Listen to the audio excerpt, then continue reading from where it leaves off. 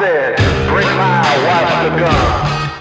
But please, don't let her hurt me now. That girl is having fun. He said, I can't take you to heaven. I can't save your soul. I can't promise forever. Hey, yeah, save my soul. Greetings, true believers. My name is Adam Worth, and today I am doing a very special episode of wherever you're getting this feed because we're releasing it on multiple networks. Ooh. We're doing a love story, a love letter to Thanos and the Infinity Gauntlet. So let's talk about what this show is. And I'm going to make this brief because I listen to a lot of podcasts. I listen to a lot of my friends and colleagues, and shows like this can be painfully slow. The pacing can be horrible. So let's talk about what this show is going to be. This is going to be a recap of the source material for the original Infinity Gauntlet. We are going to try very hard not to spoil the current movie. Now, if you haven't seen it yet, really, what are you doing with your life? You are not a true fan of this material if you haven't went to see it, but I understand sometimes life and kids and family get in the way, and you just can't get out there. That's fine. So we're not going to spoil this movie. We are going to dissect and do a deep dive into who Thanos is, how he got the Infinity Gems. We'll also cover the Infinity Gauntlet, and then also sidetrack to his appearance in Quasar, because before Thanos and the Infinity Gauntlet proper came out, he made a pit stop in Silver Surfer and Quasar. But again, we want to be brief, well, as brief as we can be, and the Silver Surfer comics just would take too long to go through in this. I am going to introduce my co-hosts and panelists in a moment here. Guys, when I bring you in, what I want you to talk about is why this is important to you, why you felt the need to do this, and why we're talking about this source material. I will go first. The Avengers and Marvel Comics as a whole have been the very center of my geekdom for as long as I can remember. My very first memory as a toddler is of reading Avengers number 166. That's where they battle Count Nefaria. Now, again, I was a toddler. I can't read it. I just remember the pictures very vividly. So that's like one of my earliest memories. In my formative years as a teen, when this came out, this was teased. It was teased very heavily in Quasar, in Silver Surfer, in the Avengers that I had subscriptions to. So I knew this big event was coming, and it's really arguably the first big crossover event of its kind, with the possible exception of Secret Wars 2. Later in life, I'm getting back issues, I'm hunting down issues, because remember, I come from a world where there were no comic book stores in my little area. I had to go to the drugstore or to a newsstand and hope they had comic books at all, let alone the ones that I was actually reading. So this has a special place in my heart. Now, fast forward to, say, 2008, 2009, when I first started getting into podcasts. I hadn't been podcasting yet. I was only listening to podcasts, and I would search out Infinity Gauntlet. I would search out Thanos. I would search out Avengers. And there's a couple of good shows out there. Gene, what is that called? Tales of Asgard that our buddy does. Radio Free Asgard. Radio Free Asgard's a good one. But there were no specific shows on the Infinity Gauntlet. I only found one, and it was painful. I mean, it was just horrible to listen to. And all due respect to the guys that did it, it's clear that only one or two of them actually cared about the source material. The rest of them were just buddies that got on the air with them that night and had no idea who these ancillary characters were. So today, 2018 May, you are going to be inundated with movie reviews and movie synopsises and Easter eggs for the movie. This is not that. This is the source material that movie is based on. And if you really want to know what was happening in the Marvel universe proper, Earth 616, this show is going to give you a nice hour or so background deep dive into that.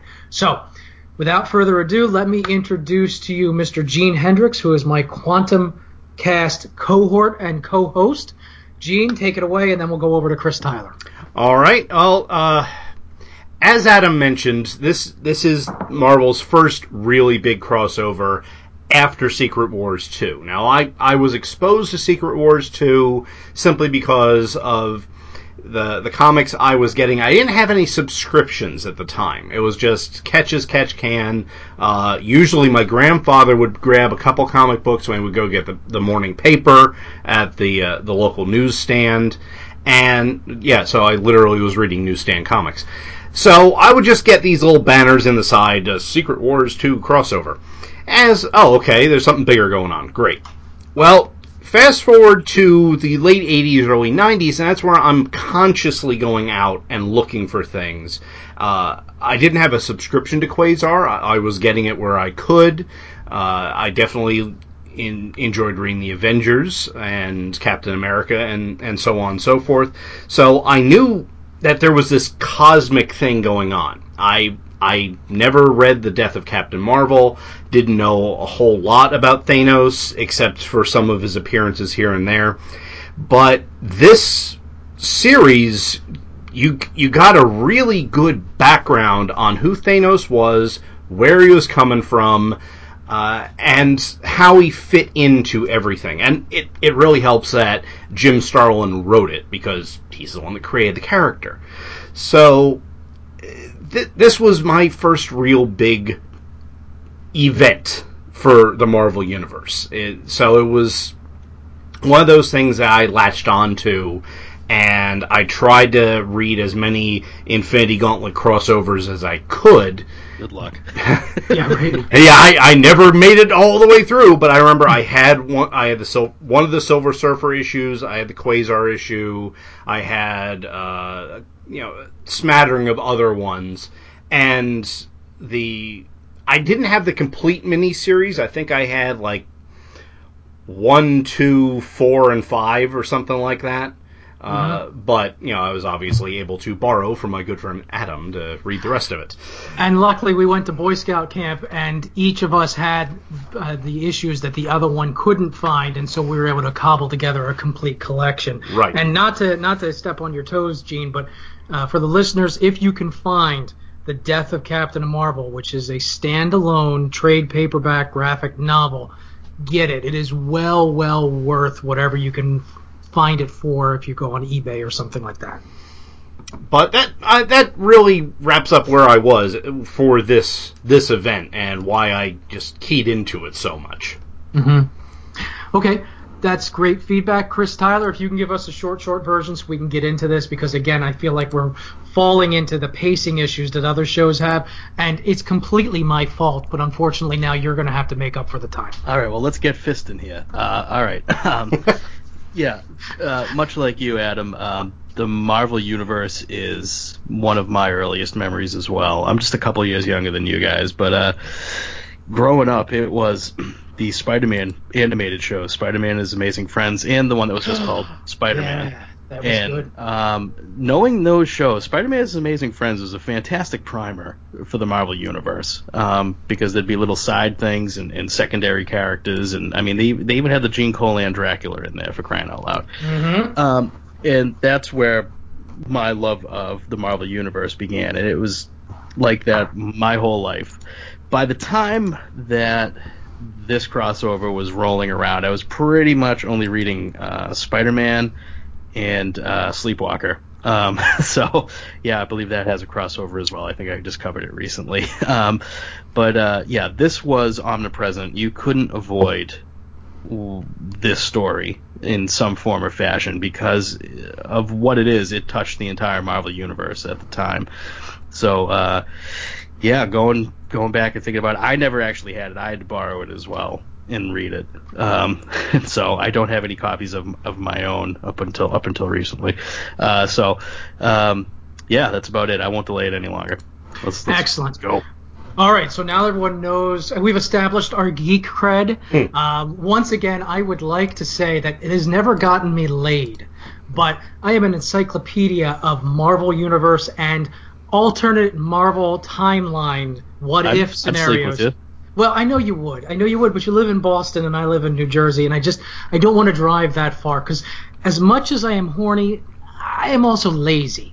My comic book collection has well over 10,000 books. It's valued at over 30 grand.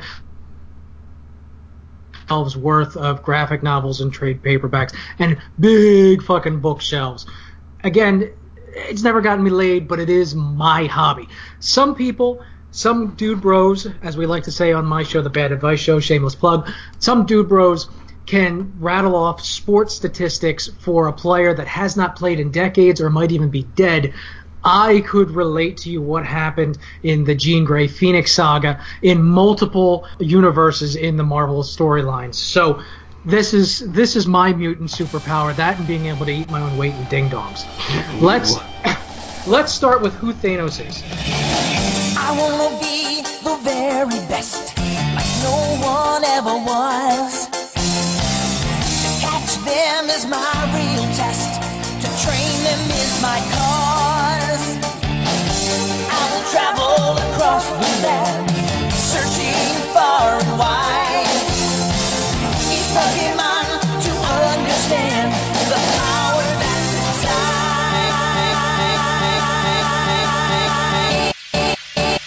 Please, God.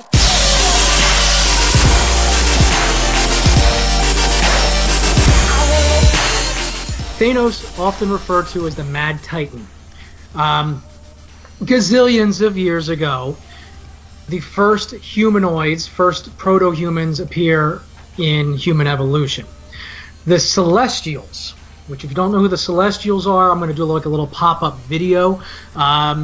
In Guardians of the Galaxy, the first one, the giant robotic-looking dude that has one of the Infinity Power Stone, those are Celestials, and there's dozens and dozens of them. Well, they decide to come to Earth and muck around with the genome. From that, they create a sub-race called the Eternals. And as the name implies, they're very long-lived. They probably have super-duper powers. And they are very similar to the Greek gods. Their names are also very similar to the Greek gods. And so early humanity mistakes them for the Greek and Roman gods. At some point, there is a rift between sects of Eternals. We won't get into why, but a piece of them, a subgroup of them, decide to go off planet. And they colonize Titan. Again, I'm trying not to spoil things from the movie, but I don't think it's too much of a spoiler to say that they go to Thanos' home planet of Titan at some point during the movie. In the Marvel Universe, it's Titan, which is one of the moons of Saturn. They colonize that, and that is where Mentor, the leader of those Eternals, gets married and has two children, Eros and Thanos. Thanos being the younger of the two. Now, there's a lot we could go into here, but again, we want to give the highlights so that we can move on to the story we actually want to tell. Thanos is a dark child. He has some odd bents, odd needs. He does love a dog. Well, a dog-like creature. It's like purple and has 6 legs, but essentially it's the family dog. Eros is his brother, as one could maybe guess from the name. Eros has emotion manipulating powers, specifically with love and desire and yada, yada, yada. So at some point, the dog gets hurt and dies. Thanos is beside himself with grief. Eros, in a vain attempt as a preteen to comfort his brother, starts saying, well, you know, life needs to be swept away so a new life can grow, and it's part of the natural order of things. And in some ways, we must love death in order to embrace what's moving forward in this world. Well, as we all know from every single mutant X-Men storyline, your mutant powers manifest at the worst possible time, so Eros' love manipulation powers manifest, and bingo bango, Thanos is now in love with death, and we'll get into what that means future down the line. So, many years pass, Thanos becomes power hungry. He has a vast intellect. He's physically powerful. He augments himself with bionics to become even more powerful. And then he goes on crusades to rule, to conquer, all the while being in love with death. He also becomes a space pirate, similar to the Guardians of the Galaxy, the what are they called? Reavers? Is Reaver the right word? Ravagers. Ravagers, thank you. As the Ravagers, and he keeps trying to gain ultimate power, cosmic cube. He also gathers the Infinity Stones, then called the Soul Gems, in another bid for conquest. But Thanos has a major flaw. Deep in his psyche, he really either doesn't want the ultimate power or doesn't feel that he is deserving of the ultimate power. And so he always subconsciously creates a flaw in his machinations that the heroes can exploit, and he loses the power. He, of course, dies and is brought back. And so this is where we're getting into the first two-book series that I want to go over, the Thanos Quest. So, Lady Death, who he loves, who he wants to be consort for, brings him back and informs him of an inequity in the universe. She informs him that there are more people alive now, and people, sentient beings and non-sentient beings alive in the universe than have ever lived. And that is an inequality, that is unacceptable to her, and she tasks him with killing off half of the universe. That is his task. So he figures, well, that's a big job. How am I going to accomplish this? In his meditation, he goes to something called the Infinity Well. So think of this as a giant wishing well that you can peer into that shows you visions. I'm sure we've all seen some sci-fi or fantasy thing that's akin to this. We're not breaking any new ground here. The Infinity Well reveals to him that the Soul Gems, because remember, at this point, they're still called the Soul Gems. The Soul Gems are actually vast repositories of power. Each one controls a primordial piece of reality. There's the Power Gem that powers the others. Is raw power on its own, but it can enhance the abilities of the others. Soul Gem, so giving you power over the very soul of living creatures. Mind Gem, self-explanatory. Space Gem, well, okay, teleportation, hyper-fast speed, yada, yada, yada. Reality Gem, well, this is a whiz-bang one because it allows you to warp and reshape reality at your will. Time Gem allows you to freeze, fast forward, rewind time. And that is all of them, right? I hit all 6 of them.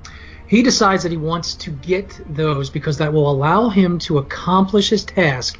It will also give him enough power where he will become Mistress Death's equal, because he wants nothing more than to have a romantic relationship with the entity that is the physical embodiment of the abstract concept of death. And we'll repeat that one more time because you really got to wrap your brain around this. We're talking about cosmic, I don't want to use the word deity, but cosmic entities that are unique and all-powerful, and this is one of the 4 siblings at the top of that pantheon.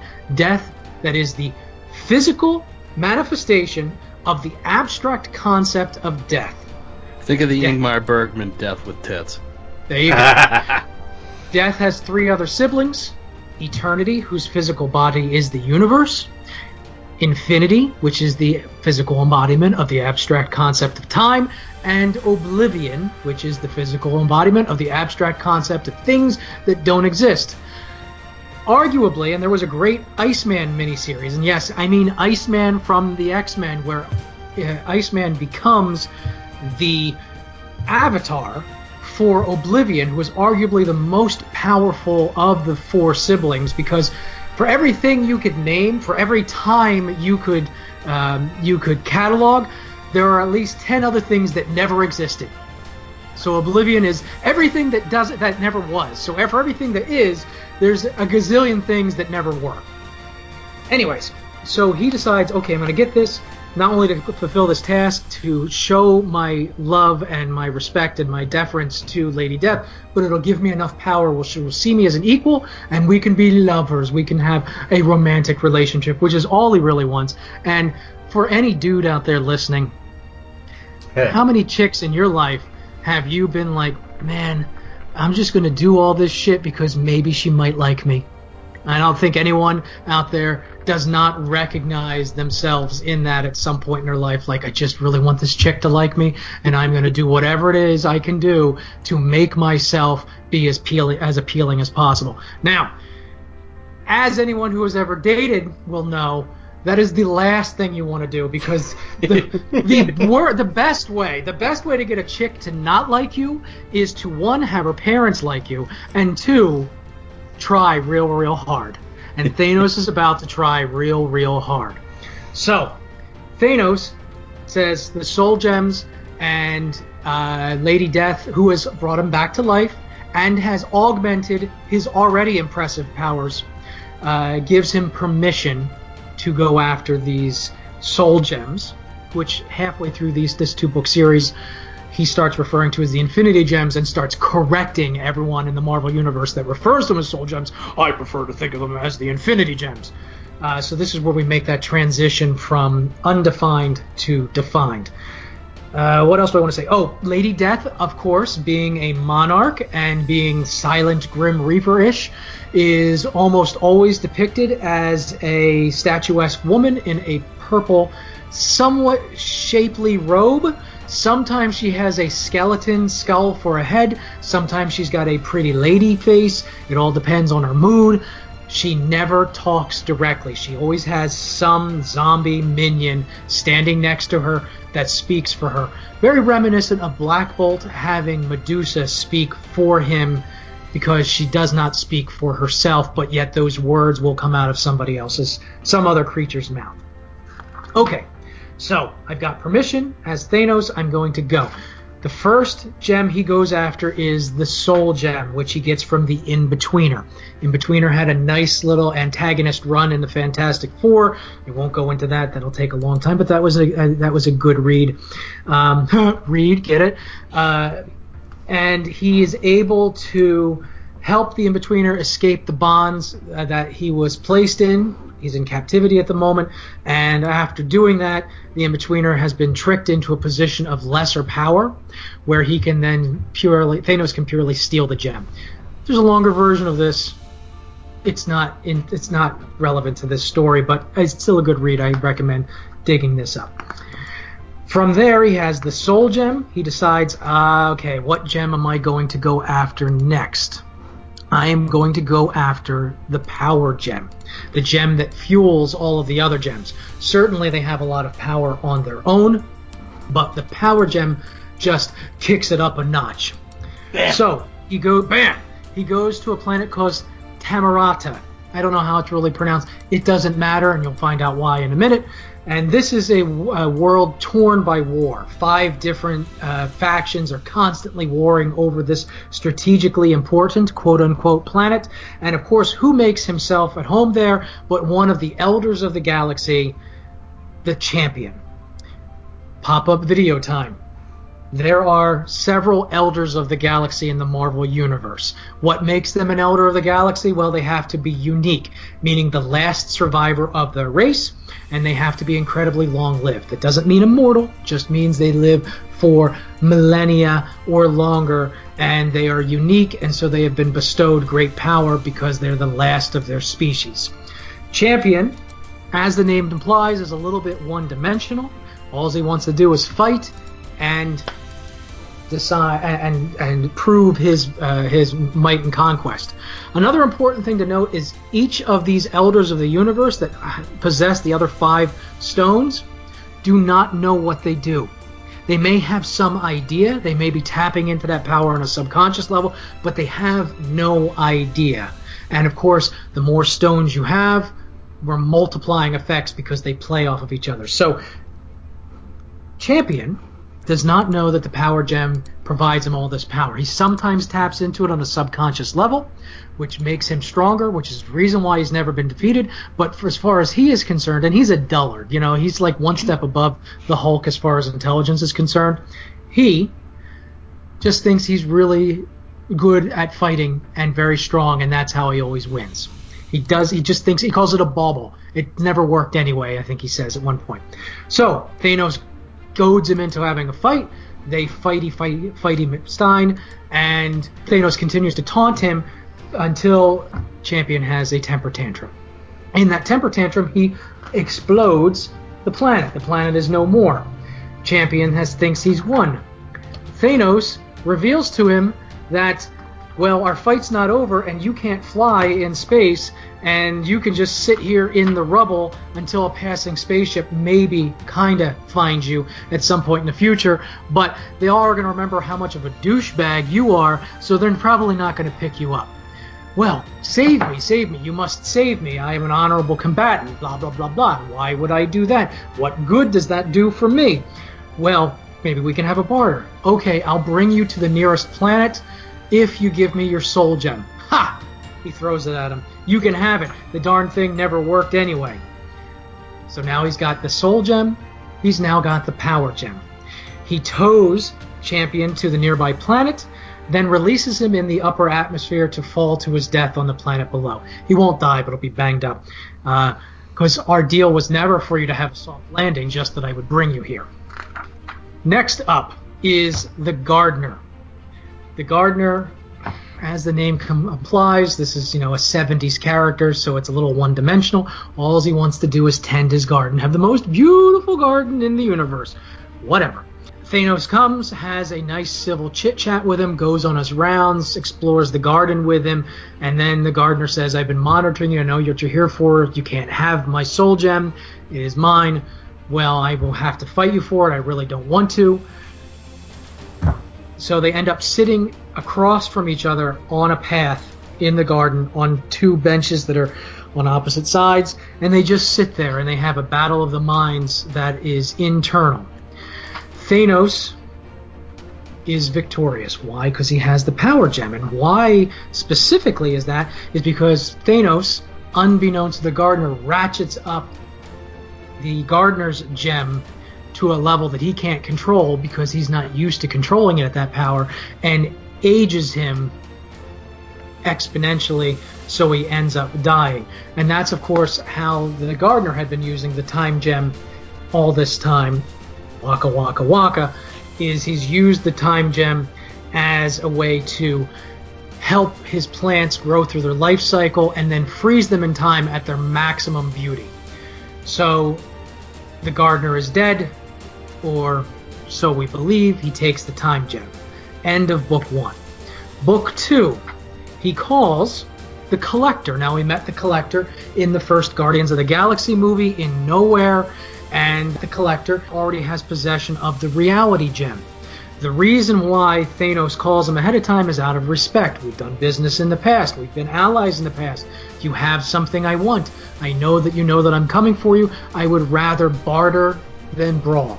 What if I can bring you something very special? Will you barter with me? If you can bring something very, very special, I will consider it. Okay, good enough. He hangs up and then waits because he needs to know if the Collector actually knows what he has. If he knows it's a soul gem, but he doesn't know what it does. He just has it sitting in a glass display case, never using it because he thinks it's no more special than some polished glass. If he knew that he actually held the reality gem, Thanos would be fucked. Because the reality gem is arguably the most powerful of all of the gems, because you can shape and reshape reality to your will. So Thanos waits, nothing, just as I expected. Despite his great power, metaphysics has never been the Collector's strong suit. All goes according to plan, which means my next stop is... And he teleports to find the Runner. Yet another, again, stupid name, I get it. But, this is where we're transitioning from one-dimensional, maybe even two-dimensional Marvel Comics to complex storylines in the late 80s, early 90s.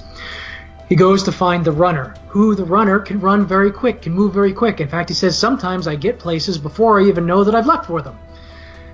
So the runner, of course, runs circles around him, throws a bunch of punchy punches. Thanos is drifting in space, pretending to be defeated. The runner, of course, is cocky, cannot help but gloat. While he's gloating, Thanos uses the time gem to speed up time around the runner because he's not immortal. He's just very, very long-lived, and it turns out you can't hear a word I'm saying, can you? One of the disadvantages of old age, I bet. Thanks to the power of the Gardener's Infinity Gem, tell me, runner, how does it feel to be more than 1,000,000 years old? So the runner is now incapacitated. Plunk! I'm going to take the space gem from the runner, add that to my collection. And that, of course, the space gem did far more than the runner ever thought. Yes, it allowed him to move very quickly, but now he can teleport. He can do a whole bunch of other things. He can fold space. The runner's imagination just could not comprehend all the possibilities. Then Thanos reverts time, so the runner is now a baby.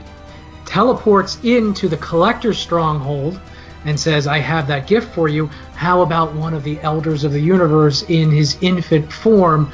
Certainly there's nothing rarer than an Elder of the Universe. To which the Collector barters a little bit, says, I will accept this in exchange for that bauble. They use the word bauble a lot. With one condition, that whatever your machinations are, you leave me out of it. Thanos agrees to the terms, and then, of course, gives the baby to the Collector, claims the reality gem, to which he says, allow me to demonstrate a mere iota of its might. And of course we have a splash page where reality is being turned upside down, and the Collector goes into a panic. I had it in my possession all this time. Take it away from here, please, please. Almost done. So Thanos, 5 of the 6 Infinity Stones. Last one to get is the Mind Gem. Who has that? Well, the last Elder of the Galaxy, the Grandmaster, who we met in Thor Ragnarok. So the Grandmaster, of course, thinks he's smarter than everyone else. I don't know anything about that. And he challenges Thanos to a game. If he wins, he can have the last stone. If the Grandmaster wins, all the stones will be forfeit to the Grandmaster, and he invites him to sit at what looks to be a floating chessboard, but really it's not a chessboard, it's a virtual reality machine where they get sucked into the Matrix and they do a little fighty. Of course, there was never any real challenge because both of them are cheating, but Thanos is cheating with 5 of the 6 Infinity Stones, so the outcome was already predetermined, although the Grandmaster never knew that. The Grandmaster essentially gets lobotomized by the machine, and Thanos claims the last of the Infinity Gems, to which he gives 1, 2, 3, 4, 5, 6, 7 splash pages of definition of what each of the Infinity Stones do. It's a very good read. It does me no good to describe a splash page to you on the radio, so I will skip forward to where he teleports to Lady Death. Lady Death realizes that she's been duped, that he now has all of this power, and she becomes very, very snotty with him because she still won't talk to him directly. My mistress wishes to inform you that it is what you wish that will be what it is. So she's being very snotty, very cocky. Well, you have all the power in the universe now. We'll do whatever you say. It's a whole lot of fine. And anyone that's in a long-term relationship never wants to hear the word fine.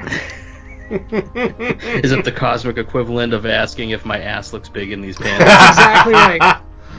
Right. So Thanos goes on a temper tantrum about how he's always loved her and how he has been, worships at her feet, and everything he's done is for her benefit.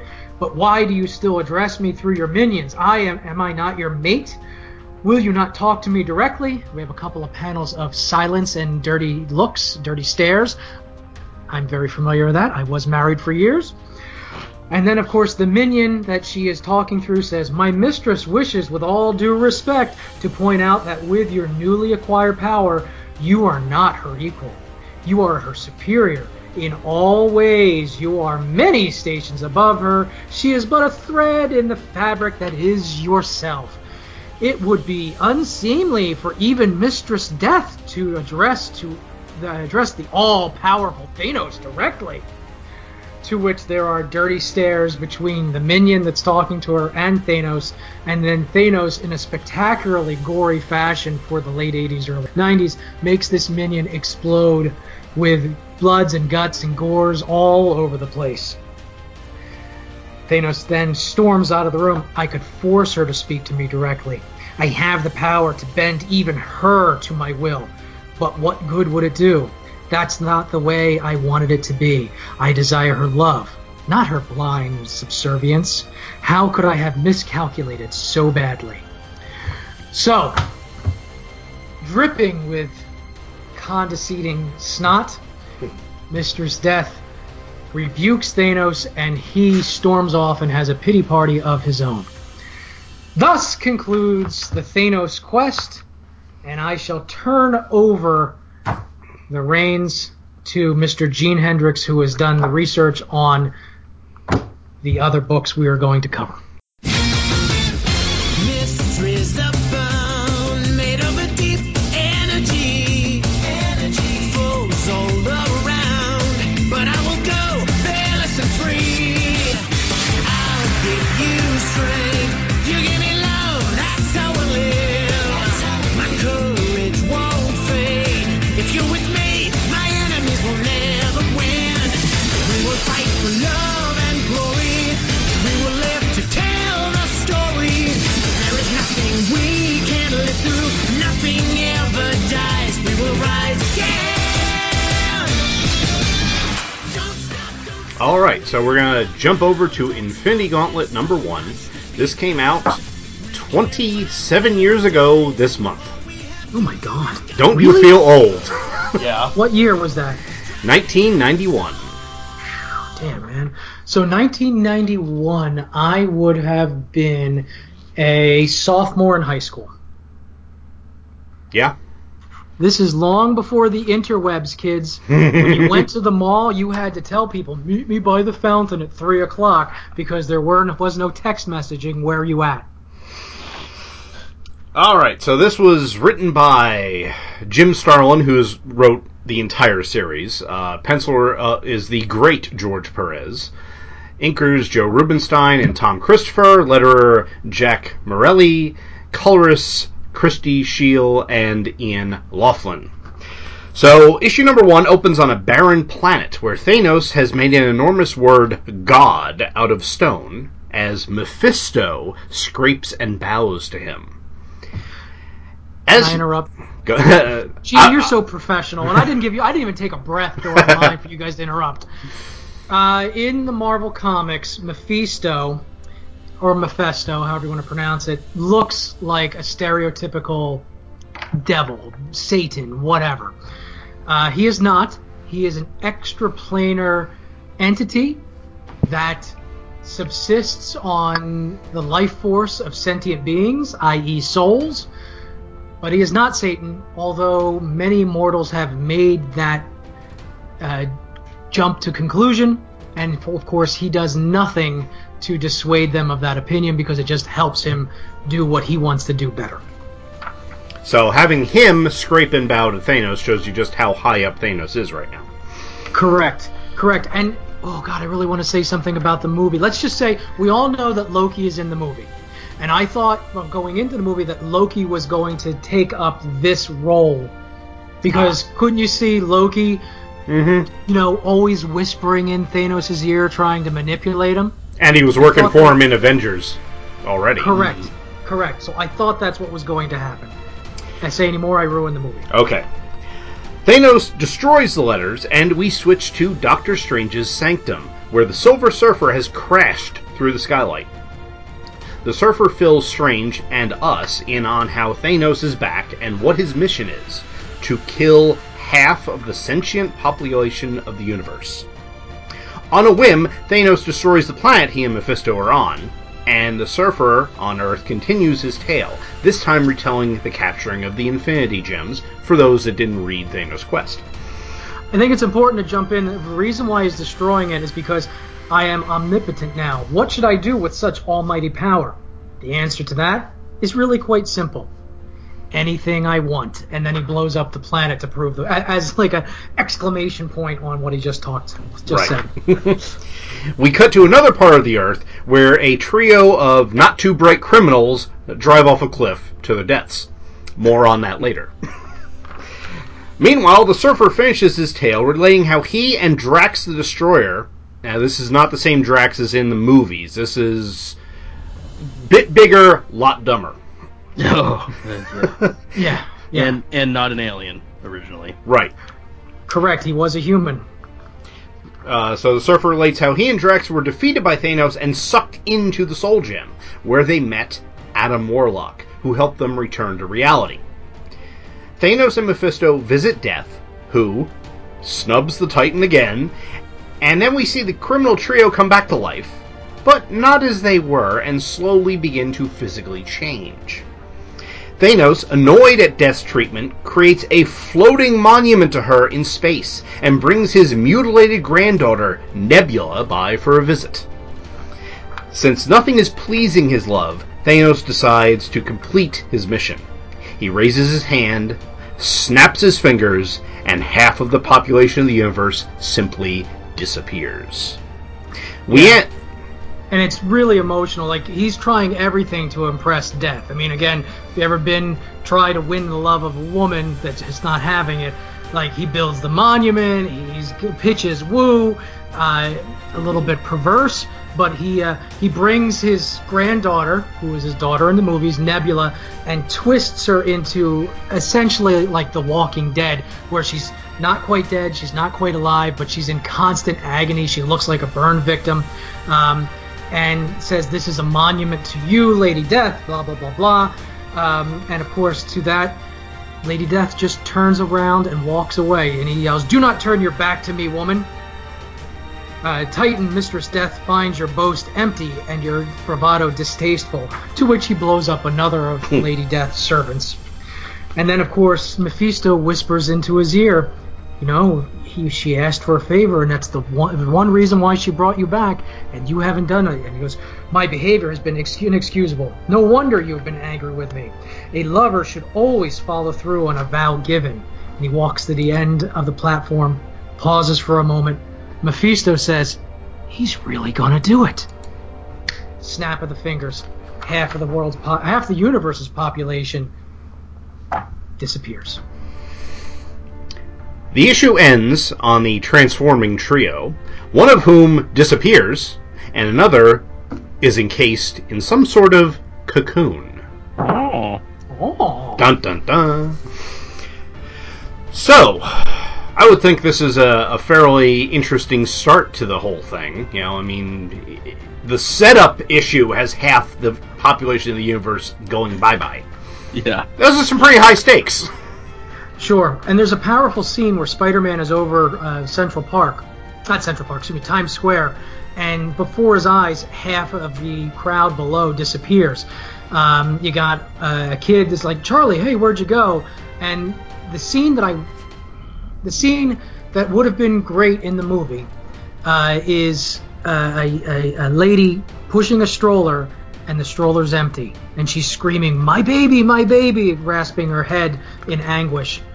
That is a great visual that really nails to home what has just happened.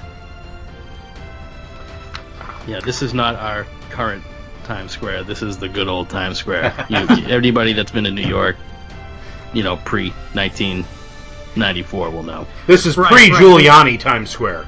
Yeah, there's a live nude sign there. Girls galore. They have burlesque spelled wrong on the placard, but, whatever. Mm-hmm. And Howard roast duck. Yeah, I got a chuckle when I read that. Nice. So, shall we move on? Yeah, I'm Okay. sorry. You can cut me off. No, you can't. All right, now we're going to sidetrack, because right after Infinity Gauntlet number 1, we go to Quasar number 26. And the cover of this has Thanos on it with Quasar and Moondragon metaphorically in the palm of his hand. Sure. And Moondragon, for those of you that don't know, in the comics is Drax the Destroyer's daughter. So in the movies, every time Drax refers to his daughter, in the comics, it's this character who he thought was dead and now grew up to be this very powerful woman who has a completely shaved head and is essentially wearing a, what do they call that, a one-piece bikini? A monokini. A monokini. Yeah. And that's all she's wearing, and she has no hair. She's completely, I imagine she's completely shaved elsewhere, but that's all she wears as her superhero costume, which I, as a teenage boy, did not mind. No, as a grown man, I don't mind. So the title of this is the 8 Billion Year Funeral. Now, I'm just going to give a quick overview of this. Previous to this issue, there was a multi-part story in Quasar where the enemy that he was appointed protector of the universe to defeat showed up, ended up cutting off Quasar's hands to get to the quantum bands, leaving him alive, tortured up on the wall, as Maelstrom, who is the villain's name, went to find Eon, Quasar's mentor, to obtain cosmic awareness. Now, Quasar eventually is killed. He begs Death Urge, who we saw back in issue number 2, to kill him. On Uranus. And there it is. And Quasar eventually becomes essentially a quantum being, defeats Maelstrom by killing Eon. He aims a blast where Eon tells him at the center of his brain, which gives Quasar the cosmic awareness, defeats Maelstrom, gets a snazzy new outfit, and this is where this issue opens. Quasar returning to Earth with Makari of the Eternals and Moondragon. And they come back to Quasar's office in Four Freedoms Plaza, where his employees are waiting for him. They show up. Moondragon gets all pissy about, I'm the perfect woman for you, why don't you love me? See Adam's thing about the worst thing you can do is to try and force someone to like you. Yeah, because seriously, why wouldn't he want to be with Moondragon? The only reason why he doesn't want to be with Moondragon is because Moondragon was too forward about it. She just came on too strong. While I'm interrupting, let's just do a little bit of backstory. Eon is the second oldest being in the universe. Well, I guess third technically. Eon is a sentient quasi-physical entity who was almost as old as the universe itself. Eons was one of the first, among the first sentient entities formed in the wake of the Big Bang. He is a cosmic custodian, and he not only is he a time being, but he is also charged with the cultivation and protection of sentient life in the universe. So, if Thanos the Mad Titan is in love with death and wants to kill off half the universe, guess who, like one of the big adversaries of that would be? It would be Eon. Now, Eon's already dead as of the last issue. Just, because Quasar had to kill him right after Quasar died for the first of, 6 times in his own run. Because Quasar is notorious for dying and coming back in his own comic. Anyway, so okay. You're doing the Quasar bit. Yeah, so Quasar goes to the Eonverse, where there's a portal in his office, to visit his mentor's body, to try and figure out, okay, what do I do now? He senses a presence there, and turns out that there's this religious sect called the Mourners. Anytime a great being dies, they come to perform the funeral rites. Quasar says, oh, great, you're the professionals, you do it, no problem. Meanwhile, we go over to Thanos and Mephisto. Mephisto is sitting on Death's throne on the monument, and hey, Thanos is having a good time. He realizes that one of his greatest enemies is dead, and he didn't have to do a damn thing. Mm-hmm. But there's still something that he has to deal with. We cut over to Moondragon, who's pouting and decides, screw this, I'm leaving. Quasar visits his mom, because he's a good boy. He always visits his mom. All good boys visit their moms. 3 days later, Quasar shows up for the funeral. Nice affair. There are some pretty high muckety-mucks here. We have Lord Order, Master Chaos, the In-Betweener, and even the Living Tribunal is in attendance. So, Quasar takes a seat, doesn't really, pay too much attention, but he's thinking, maybe I'm not an atheist after all. Maybe I just haven't found the right religion. As he's thinking this, Thanos shows up. Expresses his condolences, and Quasar tries to protect everyone and attacks Thanos.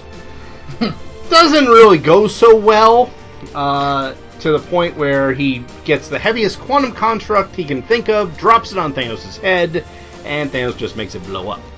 Mm-hmm. We cut to her, and that's the actual name, her, going to Doctor Strange's sanctum, meeting the Silver Surfer and saying, hey, my perfect mate's inside, let me in. And Surfer says, unless you want to fight, scram.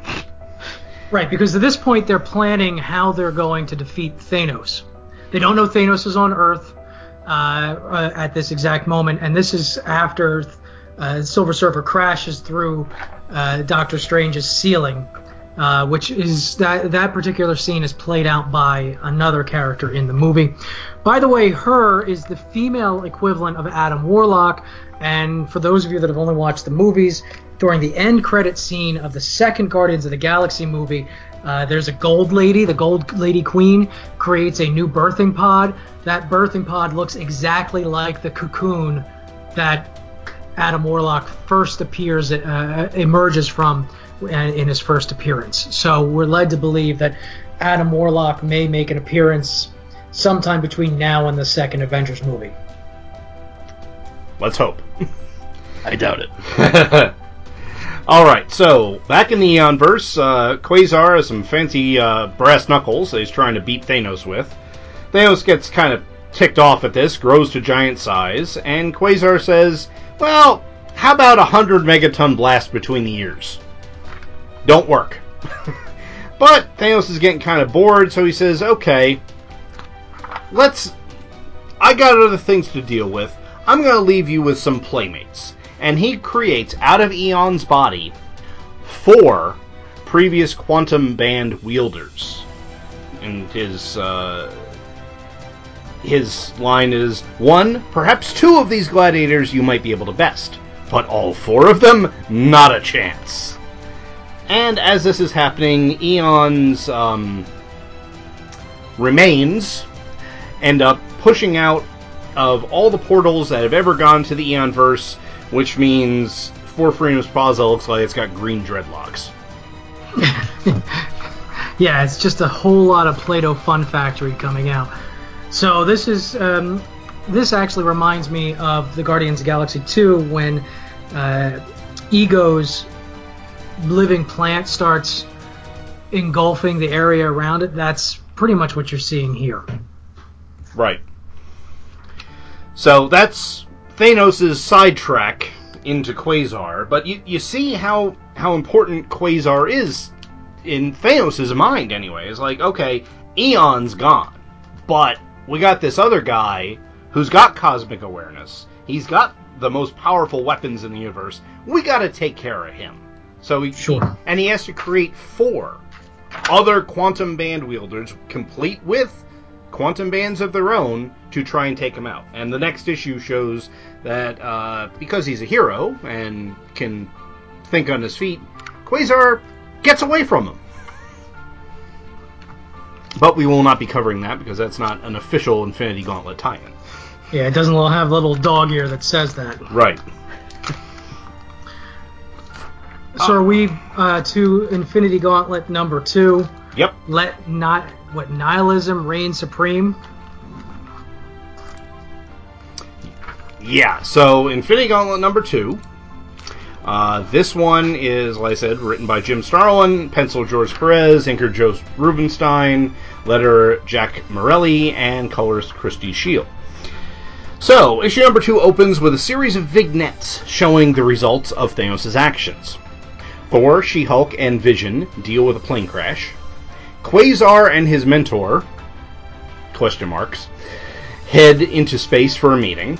Kree Captain DC prepares for a war with the Skrulls. Doctor Strange, who has called in Hank Pym, of all people, to look at the Surfer, gets his astral self pulled into a conversation with a mysterious being, who has Strange's trust by the end.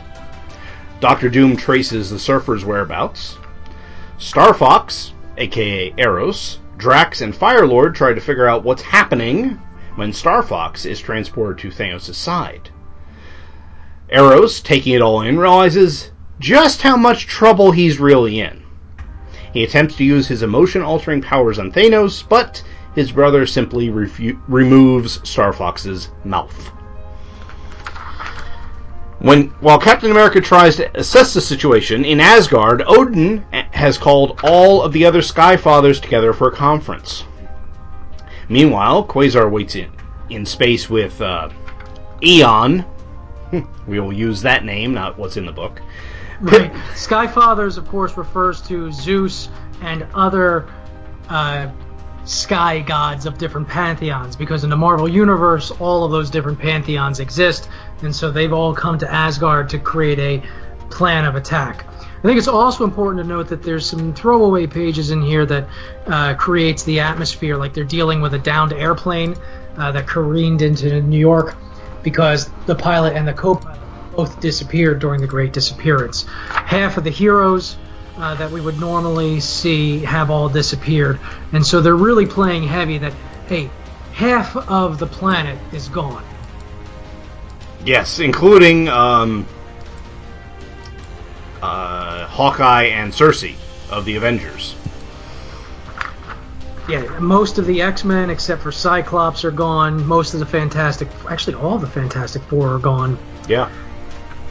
Daredevil, Dagger but not Cloak, so on and so forth.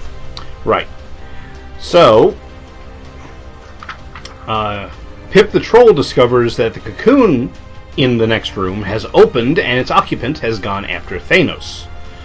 The Surfer awakens in Doctor Strange's sanctum to see Dr. Doom, who wants the power that he detected. Doom is interrupted by Adam Warlock and Pip showing up. Warlock explains he has a plan, while Thanos is amusing himself torturing his brother and granddaughter.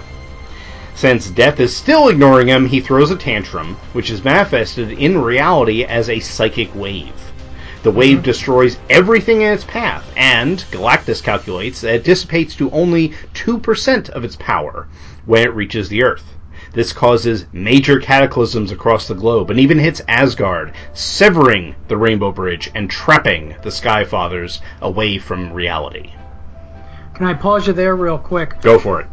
When he's torturing Eros, he is turning him into a bunch of cubes.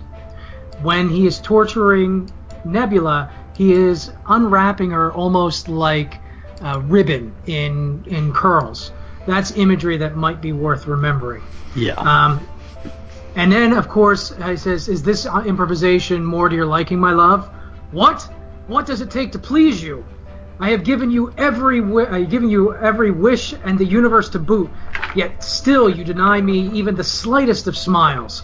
I strive only for your affection and approval. I would do anything to just once hear you speak my name aloud. Anything!" And of course, that temper tantrum is what creates that psychic wave. It hits the Earth at only 2% of its power, many, many, many light years away. And Gene, you are going to describe that aftermath? Yes, New York City is in shambles. A lot of buildings have crumbled. Iron Man, who is on the edge of space doing some readings, gets hit and is knocked back. And as he recovers, he notices that the entire west coast of the United States has fallen into the Pacific Ocean.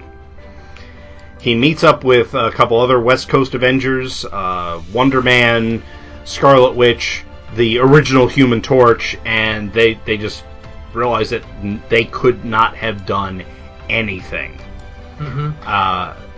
Namor, go ahead. The original Human Torch's name is Jim Hammond, and you see his android body in the original Captain America movie on display at the World Fair, and then one of the army bases is called Camp Hammond after the original Human Torch. Another character going back to the Golden Age, the Submariner, realizes that there are volcanoes forming in the Atlantic Ocean, and that a tidal wave will now be heading towards America's east coast. It'll also be heading towards Europe's west coast, but he doesn't give a damn about that. In Atlantic City, New Jersey, Namorita, Namor's cousin, is flying over on her little ankle wings and is able to save a couple on the boardwalk, but the rest of the city is swept away by the tidal wave in question. And Thor this is the Eric Masterson Thor, by the way, who is trying his best this entire time to pretend he is the original Thor. But he has flown over Japan to find out what was going on, and all of the Japanese islands are gone. And you know what? I want to draw special attention to this, because you know when you're reading a book and your willing suspension of disbelief is in full force, and then all of a sudden you have to pull yourself out of it and realize, okay, that's not real. I just read that. Almost like Never-Ending Story. When you realize that, okay, you just read something, it wasn't real because you were so engrossed in the storyline. This was the first reading this, again, as a 16-year-old kid, plus or minus. That's the first time I ever experienced that, where I was so engrossed in the storyline that my little brain could not tell the difference between what was reality and what I was reading, and then I had to take one of those moments where I pull back from the book and, okay, I just read that. That was in the book. That wasn't real. Yeah, it's intense. Starlin is really good about building everything up, and I mean, you can't beat Perez's artwork on this. No. So back in Avengers headquarters, Cap is talking to Nick Fury while the remaining Avengers are trying to figure out who's left, what's going on, and basically they realize everything is going to hell and there's nothing they can do about it. At the end, Adam Warlock tells everyone, I have a plan, we can deal with this. It's a good thing so many of those super powerful people were not part of the 50% that got wiped out. Yeah. Although that's the thing about the Marvel Universe, is they have this huge amount of superheroes populating it that half of them getting wiped out, there's still a huge amount of power left. It's very true. All right, on to issue number 3. On to number 3. Okay, Call to Arms. How long have we been recording for? About an hour. Okay, so we can wrap this up. We're almost done, honestly. Yeah. Issue number 3. Same creative people, so I'm not going to go into it again. Issue number 3 has Thanos spell his name out over the Death Monument in using inhabited planets. Because that's the kind of guy he is. That's right. And he continues to torture his brother. On Earth, a S.H.I.E.L.D. scientist has realized that the Earth has been knocked out of its orbit and is moving away from the sun. Cue the Twilight Zone music. Adam Warlock gathers an army of heroes, and others try to deal with the world that is crumbling around them, such as the Black Widow trying to save as many people as she can.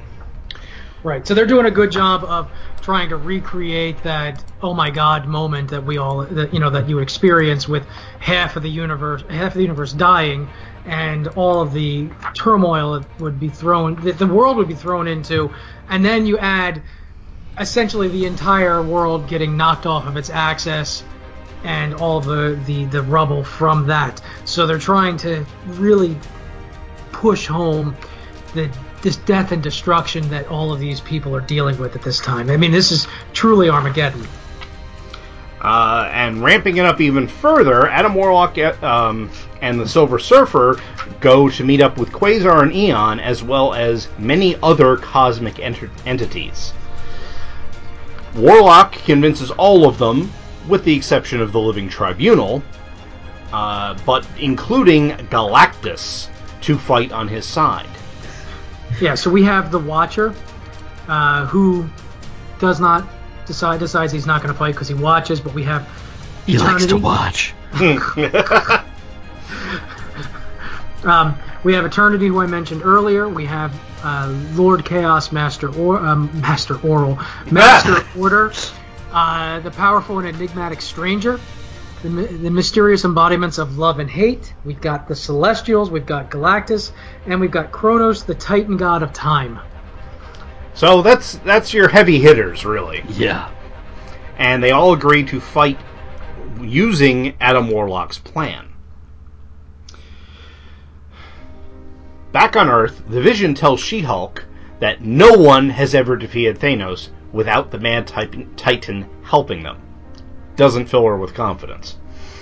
It's important to note that this is the version of the Vision where he had been disassembled and then reconstructed, but part of his humanity was lost during that time. So he's more robot than anything else.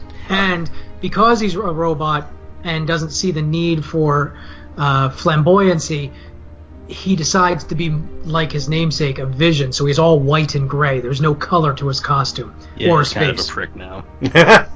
He's essentially Spock. You know, he's emotionless. He's not Data. He's not trying to be human. He's just emotions. They're pointless. Let me just get on with my job. Yeah, that's exactly right. So, again, not to spoil anything, but if you've seen the movie, maybe there was something that alluded to that in the movie. All right, as Iron Man and Doom start a fight in the next room, Warlock, the Surfer, and Quasar appear while the Watcher shows up at Thanos' location. Warlock invites the Hulk and Wolverine, Warlock convinces the Hulk and Wolverine to kill Thanos should the opportunity present itself. Thanos, yet again spurned by death, decides to create a perfect woman, a female version of himself called Taraxia. Because that'll work. Yeah. She's fine. Her touch is warm and her devotion to me total. She is the balm to soothe the ache within my heart. I no longer have any need of you. And of course, Death turns and walks away, and Thanos just glowers and gets madder and madder and madder because he's trying to make her jealous by dating someone else, and it's not working. Every time I look at a What's that? Every time I look at a panel of Death when she's looking fine, it's like, well, Perez really didn't have to do anything except copy Raven from Teen Titans. Essentially, yeah. Yeah, it's very true. But, I mean, come on, guys. We all have a woman, or have had a woman in our life at some point that just drives you fucking crazy. I totally can't. I mean, you can relate to this character. Like, motherfucker, I am doing everything right. Why won't you be nice to me? Hashtag Thanos was right. The issue. Hashtag I'm with him.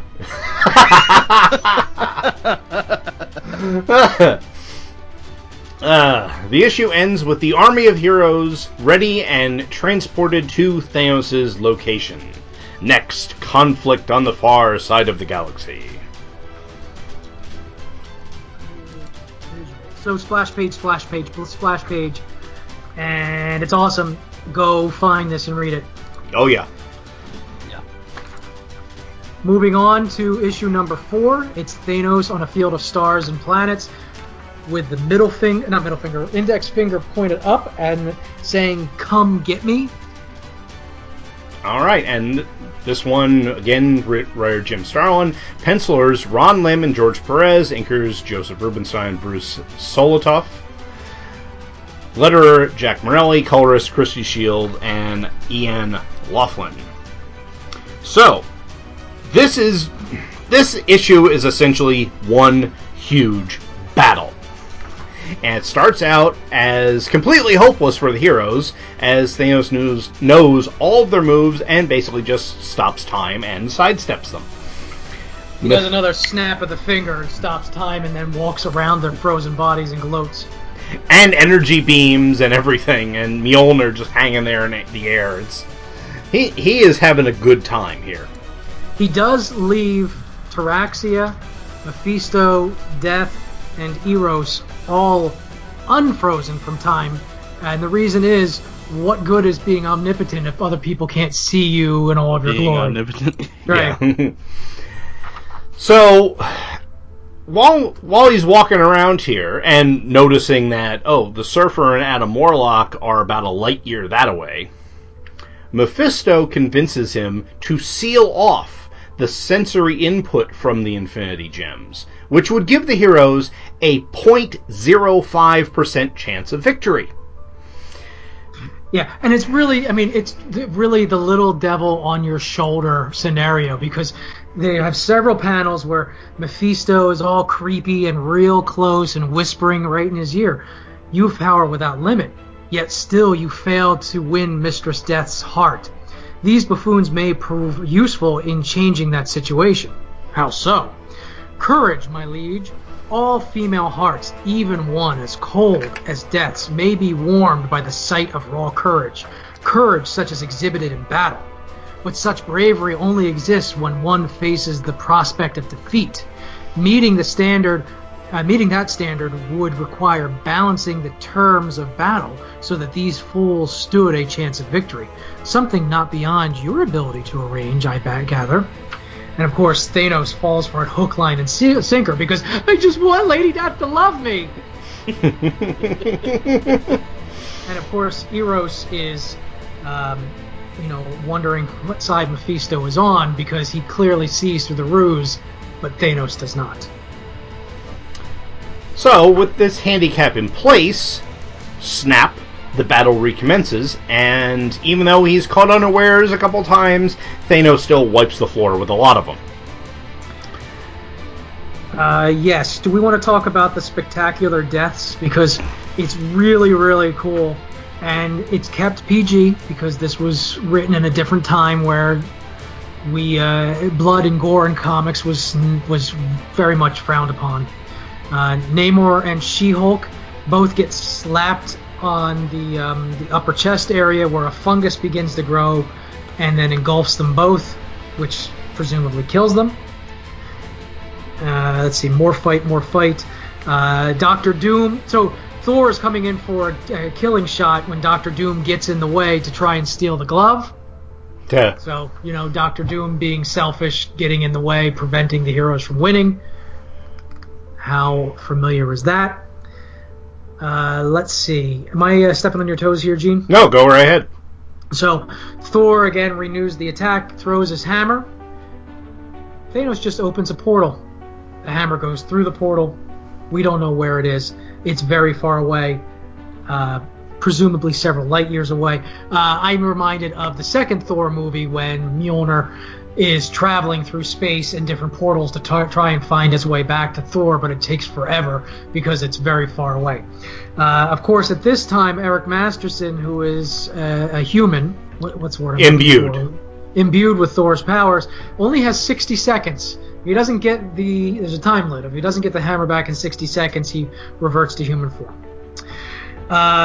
Wolverine finds an opening, launches in, sticks all 6 of his claws right in the Titan's chest.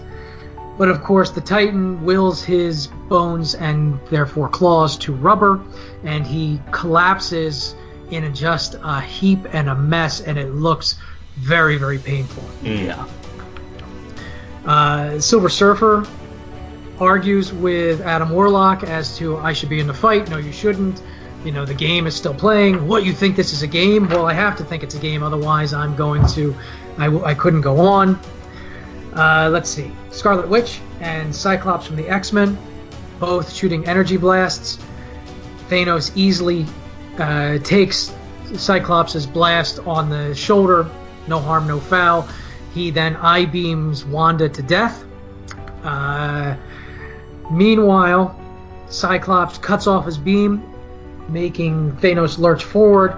Iron Man comes in for a kill, where Taraxia blindsides him and ends up ripping off his head, and we see his head bounce to the side. Then Thanos puts a crystal box around Cyclops' head. No amount of optic blast can rupture it. Captain America comes in and starts hammering on it with his shield to try and break the crystal. No dice. Cyclops suffocates. Thanos then walks over to the Vision and puts his hand through the Vision's chest and rips out some circuits, presumably killing him. Thor reverts to Eric Masterson, starts to suffocate. Then Cloak comes out of nowhere, engulfs him, tries to hold Thanos. Thanos exerts some energy. Cloak is now shredded to ribbons, quite literally, because Cloak's body is just a cloak. More fighty, but sometimes some souls never know when a cause is lost. Quote unquote, Thor's hammer returns. Eric, just before dying from asphyxiation, grabs it, becomes Thor again. To which Thanos dumps Drax the Destroyer and Firelord into Earth's prehistoric past. We see some dinosaurs. Taraxia is playing with Iron Man's... Well, it looks like it's just the helmet, but there's little drippy drip things coming out of the bottom of it. So one could think that that's lubricant, or one could assume that It's Tony's Robert Downey head... Jr.'s head. Yeah, Tony's head is still in there and dripping. Spiderwebs to the face. More fighty. And to which Thanos turns Thor into glass. In the background, we see Taraxia clocking Spider-Man and then raises a bloody heart-shaped object that's just not the right color because of shadows, but it seems as though Taraxia has ripped out Peter Parker's heart. Well, no, that's the rock she beat his head in with. Yeah. If you look in the panel to the left of that, she's got something in her left hand that she smacks him in the head. Oh, well, that's disappointing, because all these years I thought that was his heart. Spidey's heart's bigger than that. Nova, from the Nova Corps, who we'll see in a future movie. Nova Corps, Xandar from the Guardians of the Galaxy's first movie. They're intergalactic police, much like the Green Lantern Corps, but sans the rings. Comes in for an attack, to which Thanos just turns him into child's blocks, toys, and then steps on them and crushes them, and then proceeds to shatter the once mighty god of thunder, Thor, who has been turned into glass. Quasar goes to confront him. I'm the wielder of the quantum bands. They shall prove your downfall. To which Thanos removes the quantum bands and all of Quasar's forearms. To which Quasar responds, "Not again." Quasar will now be played by John Hurt. Well, he can't now. Oh, true. To which we take a eagle's eye view of the battlefield, and we see our fallen heroes, a decapitated Iron Man, Cyclops' limp body with the glass crystalline structure still around his head, a spaghettified Wolverine. A really limp Wolverine. Right. And then Captain America steps up. Gene, I feel like I stole your thunder, so I'm going to step aside and let you continue on with this since you're the one that prepared it. Alright, Captain America is the only one left, and true to form, stands up to Thanos. As Thanos raises his arm to strike the final blow, Adam Warlock sends the Silver Surfer in to grab the Infinity Gauntlet. The Surfer misses. And Thanos destroys, like literally cracks into a gazillion pieces, that indestructible shield of Captain America's. So Cap is killed with a quick backhand, and the cosmic entities arrive. Because Warlock's plan has failed. Well, the easy way has failed. Now we gotta do it the hard way. Right, the easy way was Silver Surfer flying in a moment of distraction and stealing the gauntlet, but he misses. So, next issue? Next issue, unless one of you guys wants to jump in. No, this is so good. All right, the next issue. Issue number 5. Writer Jim Starlin, penciler Ron Lim, inker Joe Rubinstein, letterer Jack Morelli, colorists Ian Laughlin and Christy Scheel. We open with a battle that rends reality apart. As Thanos and the cosmic beings fight, Annihilus invades a now snow-covered Earth from the Negative Zone, and the Silver Surfer and Adam Warlock race to a safe distance. Yeah, we're seeing a lot of splash pages with a whole lot of cosmic battle where they describe it, but all you're seeing is swirling pinks and purples and yellows because of the raw, deity level energies that are being released. And of course, Mephisto takes this opportunity to taunt still mouthless and chained up Eros. I fancy your brother is about to put on quite a show for us, young Eros. With such grand forces aligned against him, Thanos will unleash the full fury of his power. Still, the outcome of this battle yet remains uncertain.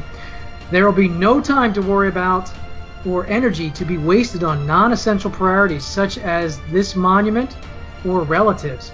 I doubt you'll last more than a few microseconds in the coming conflict, but it should be a quick death. Of course, Lord Thanos has the power to rebuild his love monument afterwards. He'll make it as good as new.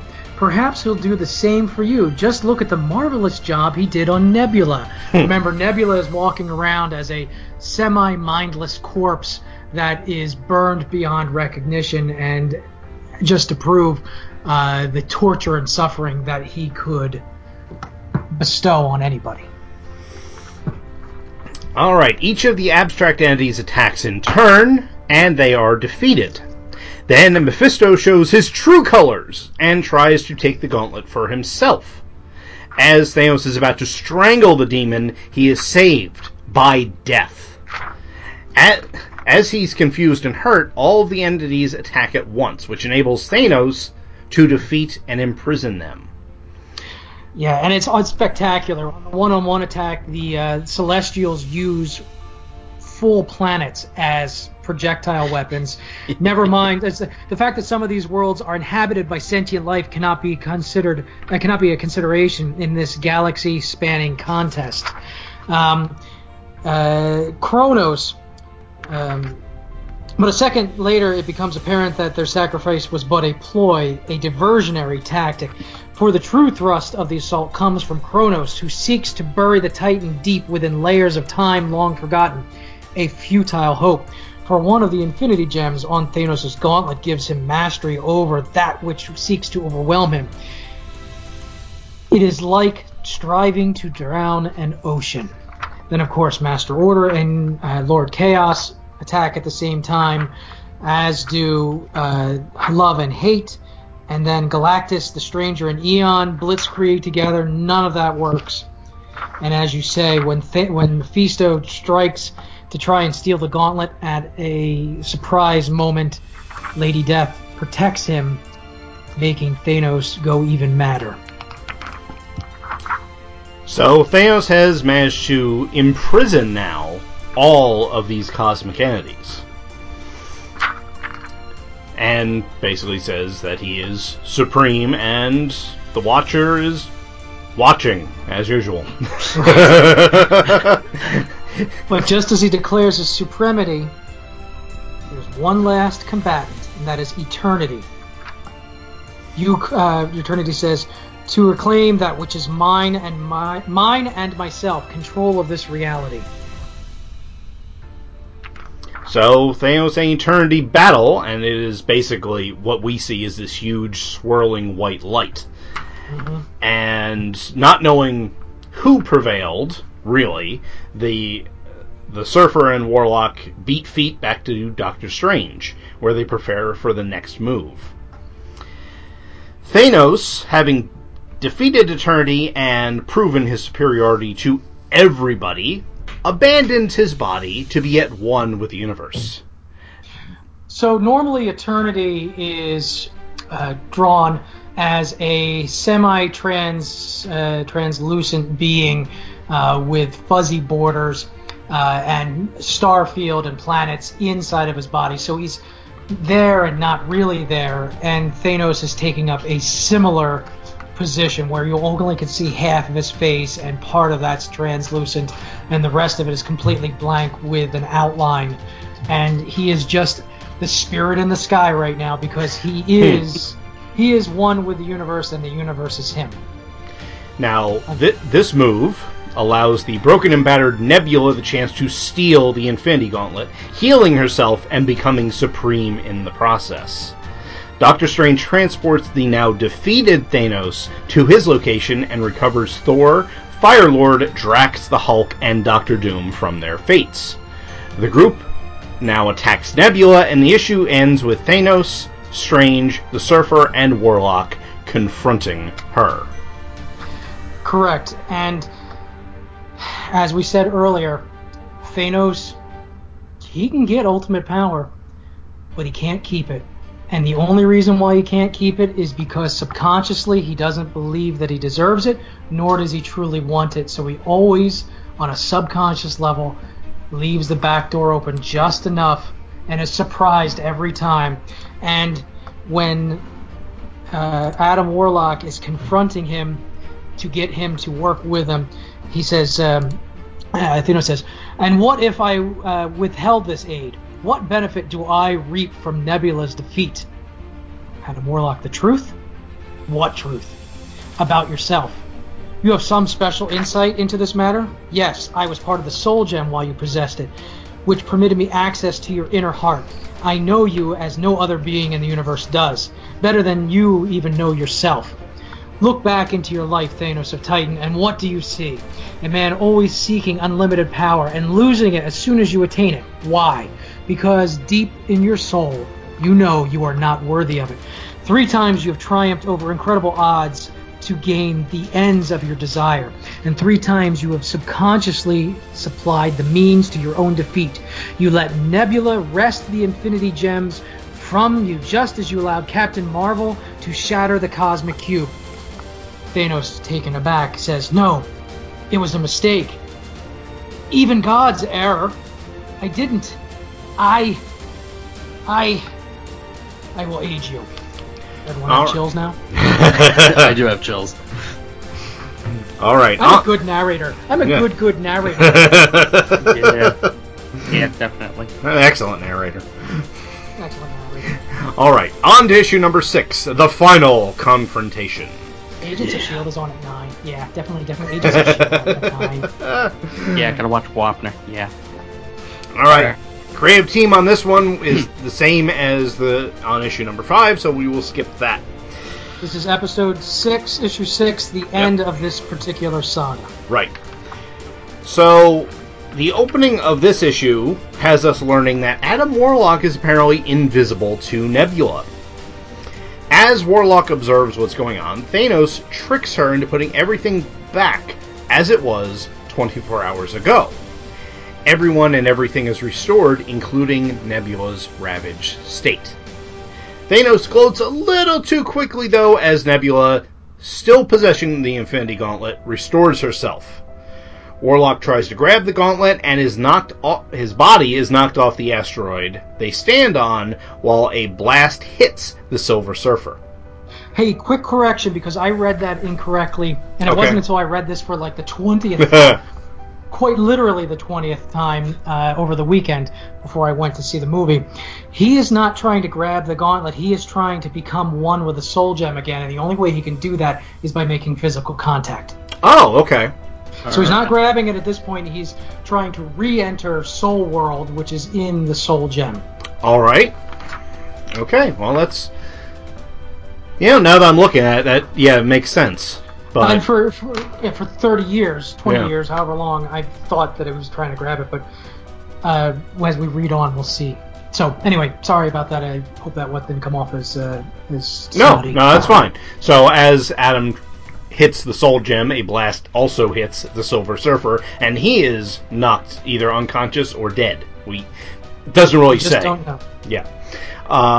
At this point, because it's same as it was before, the cosmic entities who are now free show up, and battle is joined. And they attack en masse. Yes. Meanwhile, Warlock and the Surfer are in the Soul Gem. They link themselves. My mind to your mind, your thoughts to my thoughts. And Warlock then takes over the Soul Gem as Nebula is fighting the cosmic entities and winning. He explains that his power is strongest here, and he needs to be in Soul World to be able to affect the Soul Gem, but he needs Silver Surfer there with him to act as an anchor, otherwise he might get lost in the void, because he's got to expand his consciousness to affect the entire gem.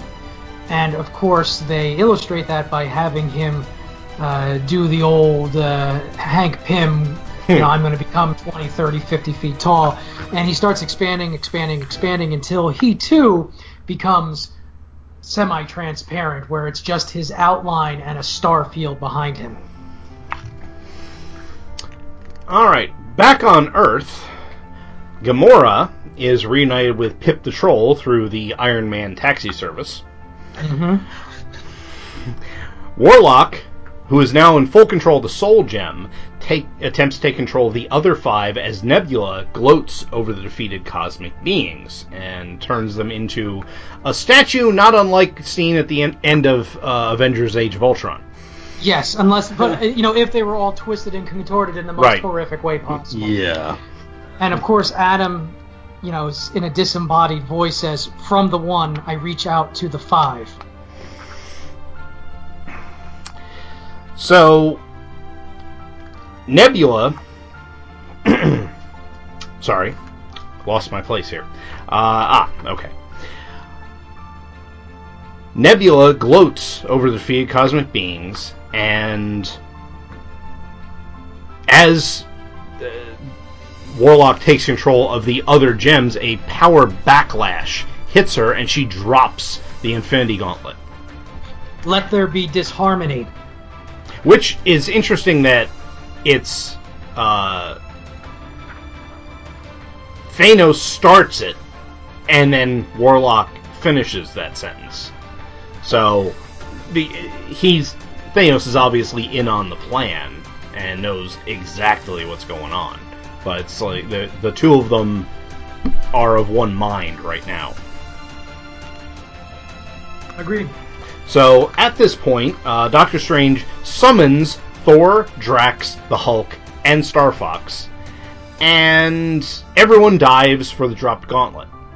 But it is... And just a quick point, Star Fox and Eros are the same person. And again, this is a D-list character, so most people don't know that. We want to make sure that they do. Yeah. And Thanos' brother. Right. Older brother. Older brother. So it's a mad scrum for the gauntlet, but it is Adam Warlock who appears with the gauntlet on his hand.